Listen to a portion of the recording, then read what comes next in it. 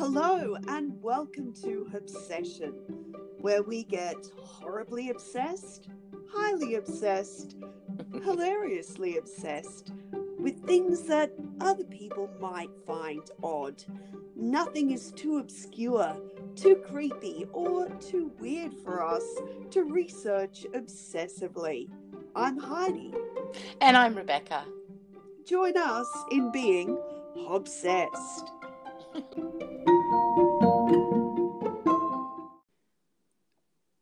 Hello and welcome back to Obsession. Tonight we do part 2 of Julia Pastrana. Heidi. Yes, Becky. Now we're going to talk about what happened to Julia after her death. All right. So just to recap, we've left Julia after she gave birth to her son. Her son died 2 days later. Julia then died because of complications during childbirth. So that's where we left the story last week. This week, we're going to talk more about her husband, Theodore Lent, and what he did after the death of his wife and son. Now, if you got upset with last week's podcast about what happened to her throughout her life, you're probably going to throw some things around the house when you discover what indignities she faced in death. So basically, after Julia and her son died, Lent did something so unthinkable and devastating that it's almost hard to believe. Mm-hmm. He paid £500 to have the bodies of his wife and his child embalmed. And he sold them to the Anatomical Museum in Moscow. Isn't it horrific to imagine that's the first... I mean, even if he didn't love Julia, this is his son. Yes. This is, and from what we know, his only child. Yes. No sentimentality at all to Theodore, is there? Look, there's not a lot, is there? And lot. It gets worse because the embalmers did such a great job and he was so impressed that he decided to then buy them back and put them in glass display cases built especially for them and exhibit them.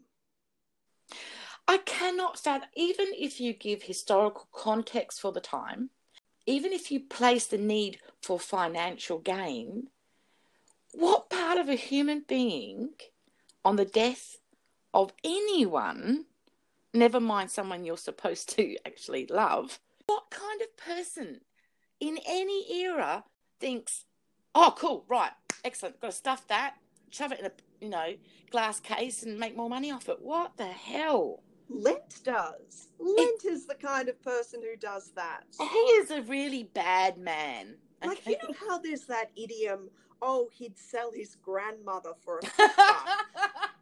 This guy takes that to a literal level almost. He does, doesn't he? He said, hold my beer, I can do worse.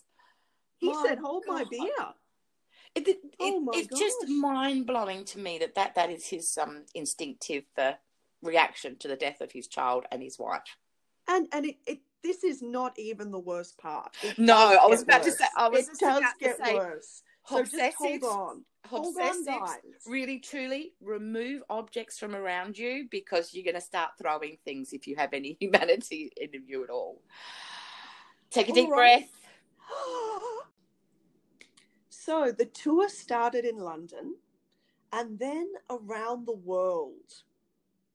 And at some point in the tour, a young lady joined him. Oh, God. Her name was Marie Bartel, and she had the same congenital condition as Julia. Yep. She was, as it turns out, his second wife. Yes. He'd met her a few years after Julia's death, and despite promising to never exploit her as he had his first wife, he forced her to be part of his show. Claiming that it was the younger sister of Yes. Julia. He changed her name to Zenora Pastrana. So he didn't even let her keep her name. And she was a literal replacement for the one he'd lost. Yes. I mean, so he lost this one who was a great money spinner. Let's stuff it, including my son. Yes. And put them on display. And you know what? Actually, no, I do need a replacement. So excellent, you'll do. There are so many levels here of him just being so wrong that you don't know where to begin. You don't know what to be angry with him about. And Marie had a very different life from Julia. She actually did have a caring family. She had a father who actually did care about who she was marrying. Lent had to ask for her hand in marriage. And she seems to have quite a lot of self-confidence and self-worth, which often comes from having a family that cares about you, which Julia didn't have. Yeah. This goes back to our original conversation of our previous podcast. Did Julia be an active partner a business partner in making herself famous? I don't think so, because it was quite clear that he had no boundaries on what these women actually wanted for themselves. No. And Marie, as I said before, only married him under the condition that she would not have to join his show, that she would be a wife and not a performer. And he broke that promise to her. What a pig. I'm calling it. He's a pig. He is an absolute pig. And there's some really bizarre story about the courtship where he used to throw plums over her father's garden fence. Plums? Because that apparently is impressive. Is it? Apparently. This is why we're both single, Heidi. Oh, look, if you live in the brain of this very, very strange man, then maybe it's romantic. I don't know. Is there some kind of Victoriana symbolism attached to plums that we don't know about? Well, I don't know. I mean, there is some Charles Dickens novel. I think it might be Nicholas Nickleby, but I think there's a courtship scene there where somebody's throwing vegetables over a garden wall. Oh, really? Maybe it was a Victorian era thing. I don't know. There you go. Maybe someone out there knows and they can let us know. Yes, but, whatever, regardless of the plum throwing. Well, just remember, Heidi, if ever you're sitting there and you're, reading a nice little book up in your apartment and suddenly you see fruit hit your window, you are in there, girl. Oh, my God. All this time I thought it was birds.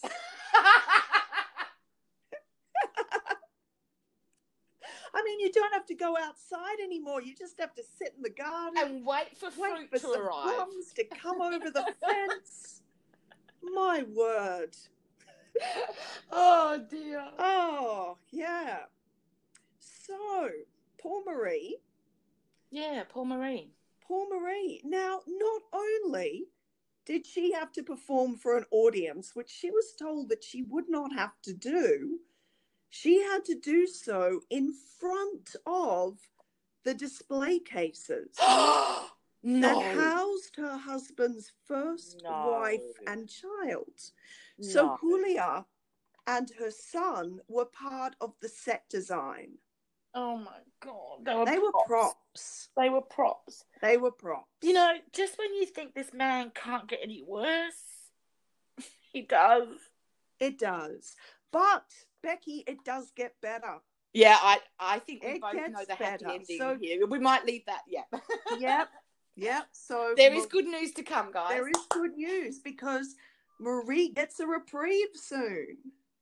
Yes. Now, normally, I don't think either of us would be amused by anybody becoming mentally ill. Absolutely not. And having to go to a mental hospital. Normally, we would take that very seriously. So basically, Lent started behaving very badly. He started very strangely. He started eating No, money. he's already done badly by He's doing already what he done did. badly. Now he's behaving strangely. He's eating money. What? Yeah. I did not come across this. Did he ate money? He ate money. And when somebody like this starts to eat money rather than spend it and hoard it, you know something's wrong. Well, can I just say at this point, there's a sort of poetic delight in how it manifested, because he literally, everything for him was about money. Yes. It only just, it is quite apt that the next step was that he was going to eat the money.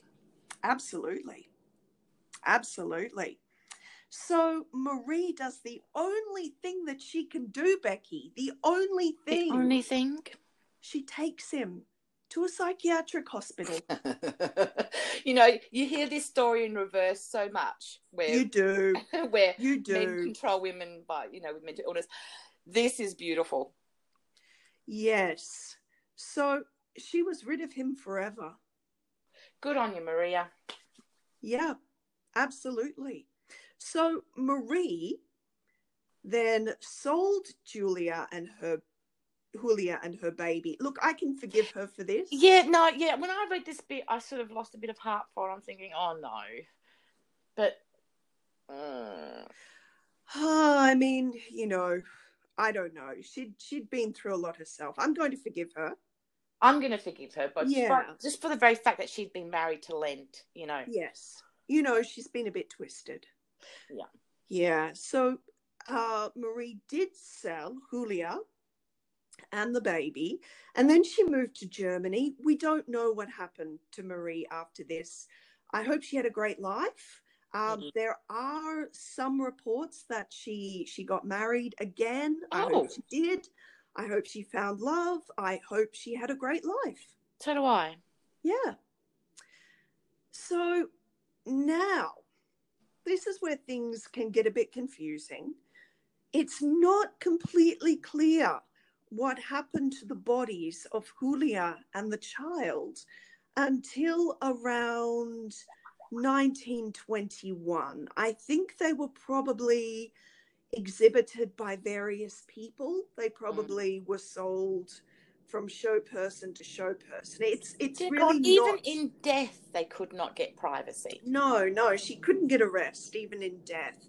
But it's not until 1921 that we know for certain that they were sold to a Norwegian carnival owner called Lund. Now, I don't know if I'm pronouncing that correctly. Lund, maybe. It would do. I'll say Lund.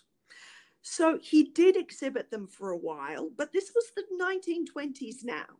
So people were starting to find the idea of carnival freaks distasteful. Wisely so. And Lund's business started to suffer. The embalmed bodies of Julia and her son went into storage. Isn't that just awful?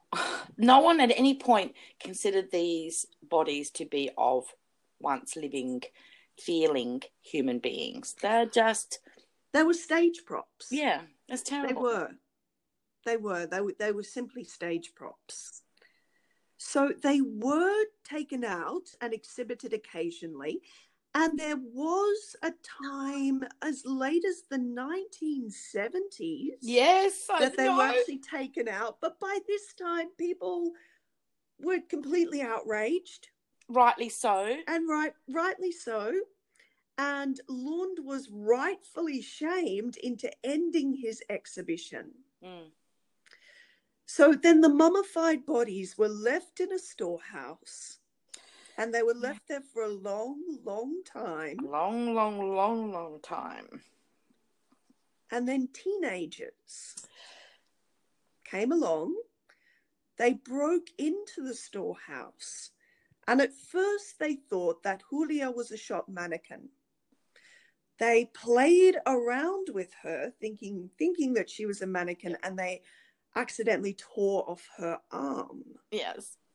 So, I mean, look, I know that these little snots were breaking in probably to steal things, but you've got to feel sorry for a couple of kids who to a degree discover that the shop mannequin that they think they're playing with is an actual human. However, yes. However, they went back and did it again, right? Oh, did they? Yes, but hey, teenagers, when they found out it was real bodies, they actually got more curious. But yeah. Oh, I didn't know that. Yeah, I know. When I read that, I thought, that. Well, buggers. I mean, it got to the point where police did investigate. Thank goodness. Thankfully. Because they are actually corpses, not stage props. Yes, and they did confirm that they were corpses of humans. Unfortunately, the body of the baby had been so badly gnawed by rats that he had to be thrown in the bin. Heidi, in your research, did you come across photographs of them both dead? Yes. Because unfortunately, so did I. And when I actually saw that photo, I thought, oh no, please. I didn't want to see that. Not for my own sensibilities, because obviously I have a very ghoulish interest. Because I felt like I had taken part in the freak show of it all. Absolutely. Because I don't think she'd want me to see that. You know what I mean? No. And I felt such guilt. No, I mean, I felt the same way when I came across a photograph of her naked. Yeah. I mean, she wouldn't have wanted people to see that. And I did feel a kind of sense of guilt over having seen it, because it wasn't for my eyes. Yeah, same. It's exactly how I felt. It's nice to know that in today's society, the instinctive response, and we're not particularly nice people. No, gosh, no. We're definitely not particularly woke people. No. But, the instinctive reaction in us was, oh, so sorry. It's indecent. That's not right. It's not fair. Whereas in the past, that would have been, woohoo, pay you $5 to see that. You know? So so it's nice to know that society has in some way progressed since Julia's time. Yes.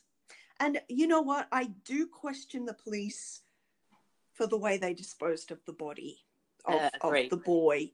I mean, they threw him in the bin. I mean, really, would it have been that difficult to have a small burial? I mean, he would have been so small. I couldn't have imagined doing such a thing. I know. With any kind. Well, you look what happened with 911. Yes. Sorry to bring it up, but they didn't have the remains, really. Yes. So they were literally buried. The forensic scientists behind it were literally carefully nourishing a fingernail and ensuring it was properly given back to the family as remains. Yes. What a shame it didn't happen for Julia and her son. Well, I mean, that's the thing. Julia had to fight for her humanity her whole life. And even in death. But do you know what? A hero comes into the story. A hero who restores all of the humanity and all of the dignity that was taken away from Julia and her son. And I said the hero's name. Yes. Now, when we say the name, let's take a moment's silence. Be very, very respectful, because this woman is serious legend status, and we adore her. Yes. So, an artist called Laura Anderson Barbetta. Yay! Yay for Laura! Yes. So, Laura is our hero. Yes. So, in 2005, Laura took an interest in the story of Julia. And this was mainly because her sister had been involved in a theatre production. Oh, I didn't know that. Her. Yes. And so Laura decided to do some research into her life. She was obviously obviously a great kind of person. She was a sister we haven't met. She was a sister. So she petitioned the University of Oslo, because at that time, the University of Oslo was holding the body in their medical department. So she petitioned the university for repatriation of Julia's body. And her idea was for Julia to be taken back to Mexico to receive a proper burial. Yeah. She put so much thought and consideration into this.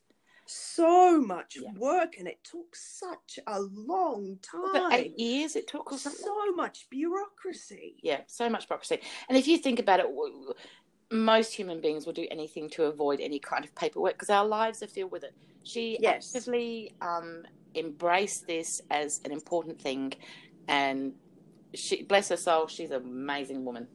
Yeah, absolutely. And we'll put a picture of her on the Facebook page so we can appreciate her. We will also put up her artist portfolio. Yeah. Have a look at her art. Her art is amazing. So not only is she a wonderful human being, she is a brilliant artist. Yeah. Yeah, absolutely. Great artist, great human being. Yeah. So it took years and years. And in around 2008, she had the help of the Mexican ambassador to Norway. And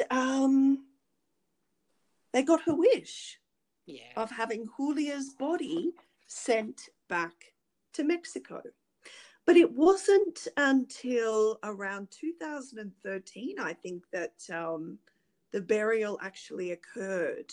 And it was done so respectfully. So respectfully. Laura considered very, very cleverly that from the region where Julia would have come from, she was possibly Catholic, most likely Catholic. So she ensured it was a Catholic interment. Yes, and she even organised a traditional Catholic mass. Yes. For Julia, which is lovely. And the New York Times have a beautiful article about this. So if you're looking for it, it's dated February the 11th, 2013. And there was a quote from Laura that was really touching because she was actually able to look at her and to look at Julia. And she said her hands were tiny and perfect. Oh. And just the idea of her finally looking at Julia's body. But on a but looking at her as a fellow artist and looking at her as a woman and noticing that she had these tiny perfect hands. That is a lovely happy. Someone finally loved her. It is, and I mean, and there are some quite harrowing details in that article. For instance, the metal rods that had her standing up in the display case was still in her body. Oh. And so they had to be taken out. Oh. Yeah. I'm glad they did that. I'm so glad they did that. They did. And it was all done properly. It was all done beautifully. And even though Julia did not get a hero in her lifetime, I'm glad that she did. So am I. I'm glad eventually. Finally, after literally 100 years, I think we're talking, after a century, some respect and dignity and gravitas was returned to her life. And that somebody cared enough. Yeah. Somebody cared enough to fight for that dignity. There's something just very life-affirming and beautiful about that. Absolutely. Yeah. Absolutely. So, Heidi, thank you so much for that particular obsession. I really enjoyed this. You've introduced me to this one, and I really enjoyed travelling this path. Well, I know that you're not into historical novels, but if anyone out there is, I really do recommend Carol Birch's Orphans of the Carnival. It is really a beautiful novel, and it portrays Julia in such an intelligent and sensitive way. She's not portrayed as pitiful. She's not portrayed as some poor poor creature. She is a well-rounded human being. It's a lovely novel. And of course, the other woman to check out here is Laura Babauta, beautiful artist. Yeah, absolutely. Thank you, Heidi. Thank you. And guys, if you could submit or even leave a nice review, perhaps, we would really appreciate that. And of course, you can follow us on Facebook at Hobsession and join in the conversation. Maybe you know things about Julia that we don't know. Please let us know. Until next week, take care and happy obsessing. Cheerio.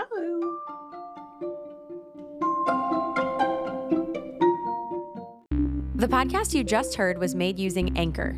Ever thought about making your own podcast? Anchor makes it really easy for anyone to get started. It's a one-stop shop for recording, hosting, and distributing podcasts. Best of all, it's 100% free.